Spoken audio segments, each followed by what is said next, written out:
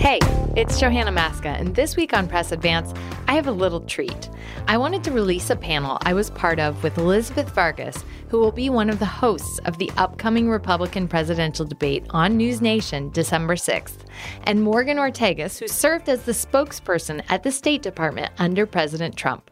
The three of us talked about political division, and ahead of the holidays, I thought we might all enjoy a little refresher on how to handle political disagreements. The panel was part of the Concordia Summit in September. I hope you enjoy. I'm Elizabeth Vargas. I anchor Elizabeth Vargas Reports on News Nation, and I'm happy to be here with Johanna Maska, who was formerly with the Obama administration, and Morgan Ortagus, who was formerly with the State Department in the Trump administration. So we are a bipartisan, or both represented, parties represented here, to talk about the polarization in politics and in the country. We hear a lot of people saying, it's the worst it's ever been. And sometimes, I've got to be honest, it feels like it. The dialogue that we have, not just in the halls of Congress, but on television and on social media, seems more fraught and more divided and more mean-spirited than ever. I wanted you both to comment briefly on if you think it's as bad as I just described, and is it the worst it's ever been? Johanna, you start. So I would say, as a public school mom, I see it on the playground. I see our kids feeling this toxicity of our politics, of this moment, and the things that our leaders say matter. So when they say terrible things about one another, our kids are listening. And it frustrates me so much, Elizabeth, because we are better than this as a nation. And for some reason, we can't seem to get over ourselves and realize that in the moment. And I think we really need to check ourselves before we speak. And leaders have an ultimate responsibility of this moment that we're living in.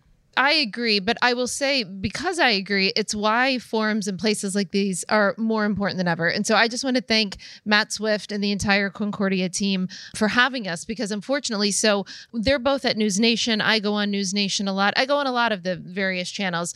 And News Nation is one of the only places where you're bringing hardcore Republicans and Democrats together. Concordia is one of the only places that's doing this as well.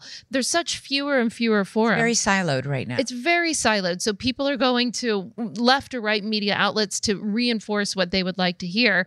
And it's hard to have bipartisan conversations. You know, Johanna and I are on a show called The Hill a lot, which airs at 5 p.m. Eastern on News Nation. And we have to discuss uncomfortable things sometimes. I have to criticize the current president, who she has, worked for. But we're able to be respectful and have a dialogue and have a conversation, even sometimes when we vehemently disagree with each other. So I would say, is the polarization, to answer your question, is it worse than ever? I'm in my 40s, so yes, but I think if there's people in the room, as you and I talked about, Elizabeth, that lived in the Vietnam era, might say it's been worse. We did have a civil war in our country's history, so I think there are times when the rhetoric has been worse. But if we can all make a commitment to ourselves that I'm not going to just sit in my own little tribal corner, but I'm going to get out of my corner and I'm going to have tough conversations with people, whether it's at Concordia or on News Nation, then that's how we move the country forward. How do we move the country forward or come to a consensus on anything when it seems like two sides and so many people can't even agree on the basic facts of something? I mean, it's one thing to debate a policy. It's one thing to debate the border. It's one thing to debate abortion rights. But you have to have an agreement of what the facts are. And Morgan, it was during the Trump administration that Kellyanne Conway notoriously said, well, there are alternative facts. And it's sort of like when you start having that kind of, well, no, your facts are incorrect. Here are my facts. Yeah.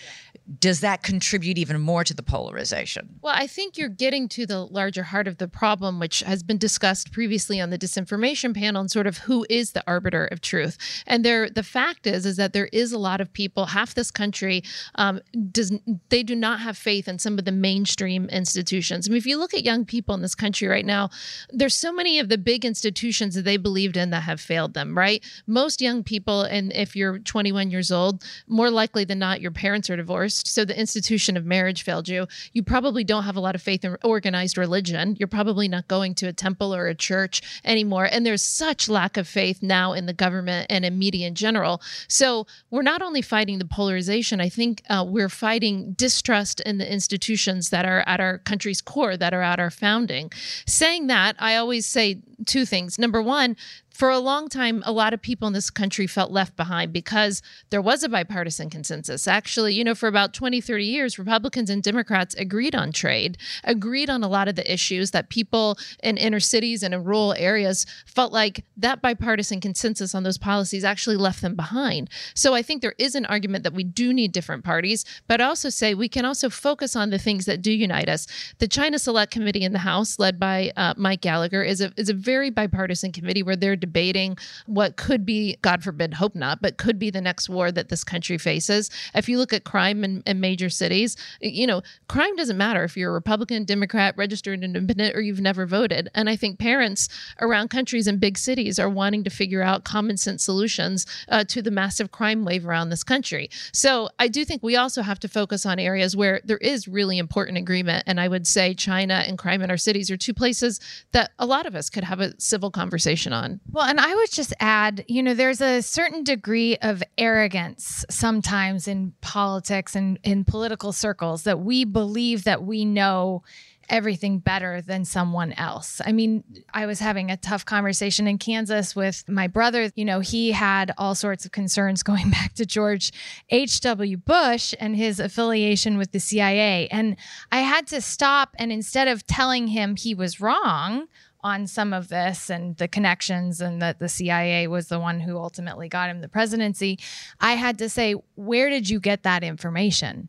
And the truth is people are living in their own bubble, and they're getting a lot of this fed by foreign actors who are trying to drive us apart from one another. And so I think we have to have a level of humility in which, it's not like, oh my God, you're so wrong. Like, it's where are you getting that information? And then, okay, so where is it that I can provide you the information that I have? Because, that may conflict with what information that they have. And people don't like to be wrong. But how do you, and listen, we see this over the 2020 election, and former President Trump on television again this week saying it was stolen, and his followers believing it was stolen, even as other Democrats and Republicans say it was not stolen, even as members of his own administration say it was not stolen. That one thing, it's a black and white thing. It either was or wasn't. It couldn't have been halfway so.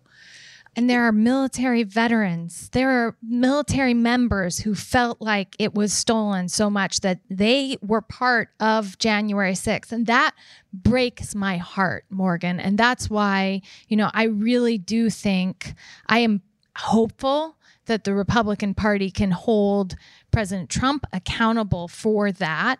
And if they don't, I do believe that the Democrats are going to try very hard, because I still believe there are more of us that realize that it was not stolen, but people have been indoctrinated and they believed that they were there fighting for the right purpose. And it's just to back up and imagine, what could have led a member of our military to the Capitol with a noose on January 6th. Something is seriously wrong with this moment. And I think we have to, call that out and also talk about, President Trump was responsible for that.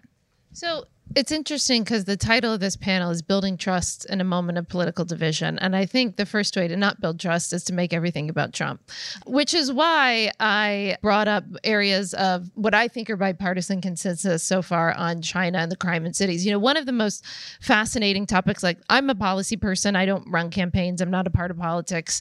I've been in the last 4 administrations. And so I think that when you start talking about political personalities, everybody everybody's hair on their arm raised. People start to get really defensive, which is why I like to take the approach of let's talk about policy. The border, as Elizabeth mentioned, is another place where, it's interesting. You'll see Democrat congressmen and other Democratic officials on the border and the mayor of New York City criticizing their own party's president for policies that they think severely are dangerous. He's been very, very vocal and very, very critical. And so I think that, from my perspective, the thing that gets people's hair on fire is to talk about Hunter Biden, right? Or to talk about Trump or whatever it is.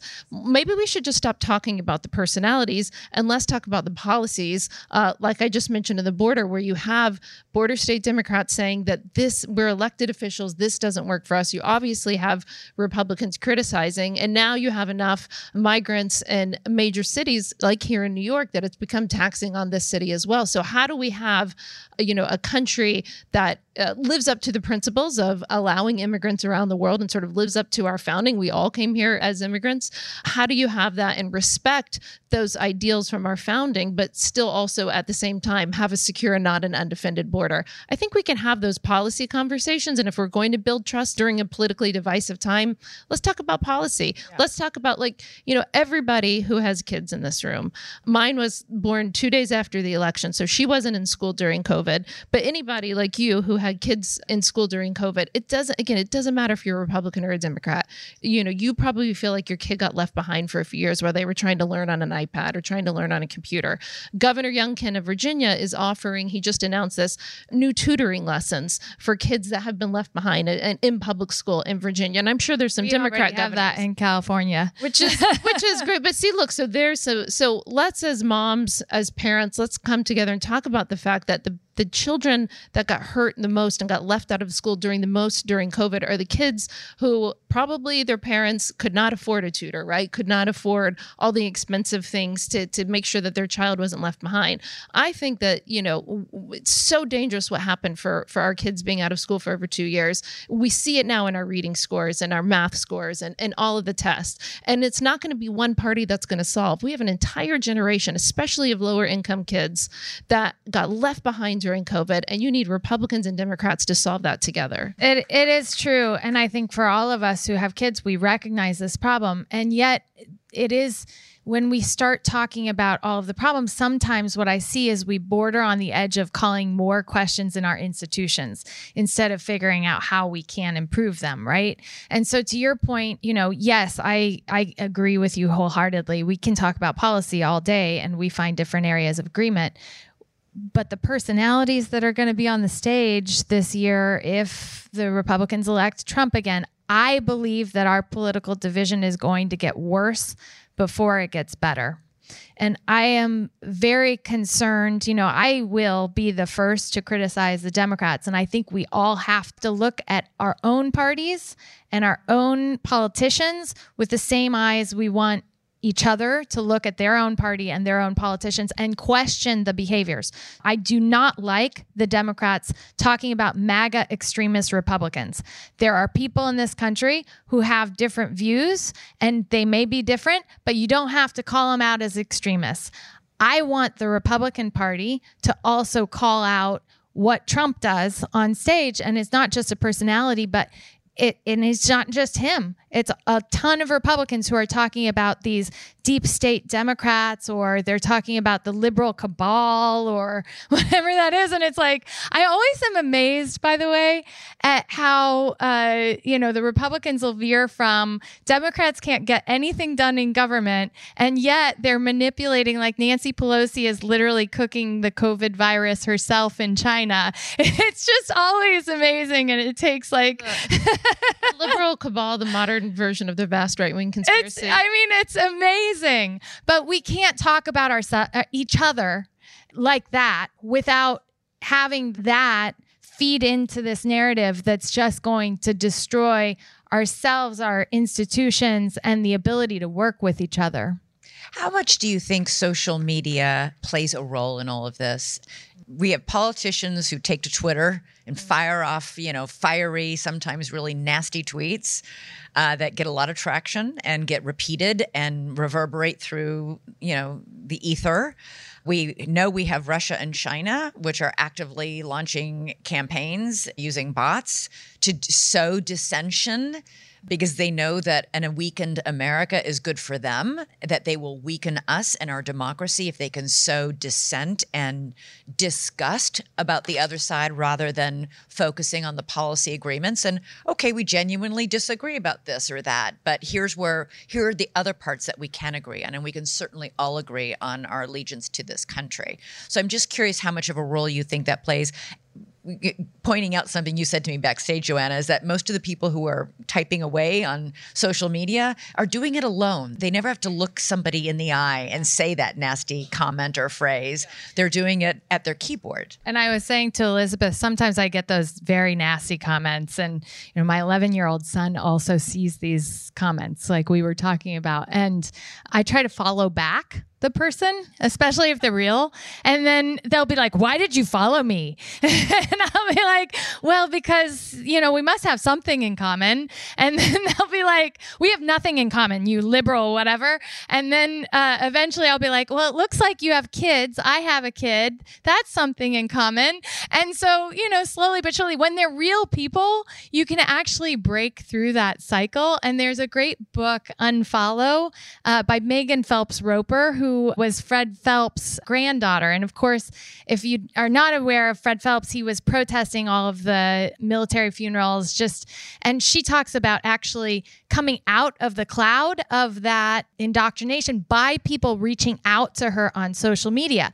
Now, the bots that you talked about, that's like so many bots. And I remember when we used social media for the Obama campaign, we were using Facebook to fundraise to get people together. And I think that we fed into this situation now where there's a completely unregulated social media atmosphere that is dividing us and being used by foreign actors. Yeah, it's so interesting because in the first term of the Obama presidency, I was in the Middle East. I was the Treasury attaché at the U.S. Embassy in Riyadh, Saudi Arabia. And that was during the Arab Spring. And so this was 2011.